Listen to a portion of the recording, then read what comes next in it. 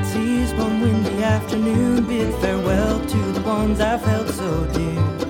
I set sail aboard a ship underneath the harvest moon, see what the world had left for me.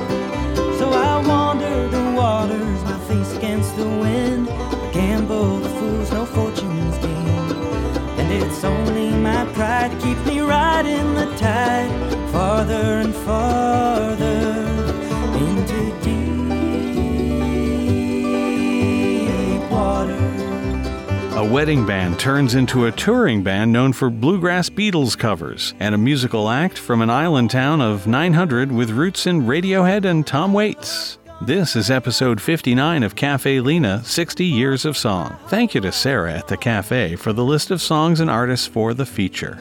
Lonely Heartstring Band was born as a wedding band, hired for one wedding to play only Beatles repertoire on bluegrass instruments. They started exploring other sounds and original songs within the group, but that initial flame of the Beatles was indicative of the band's love of songs, arrangements, and music that just feels good. Some things you don't have to think on, you just see it, you just feel it.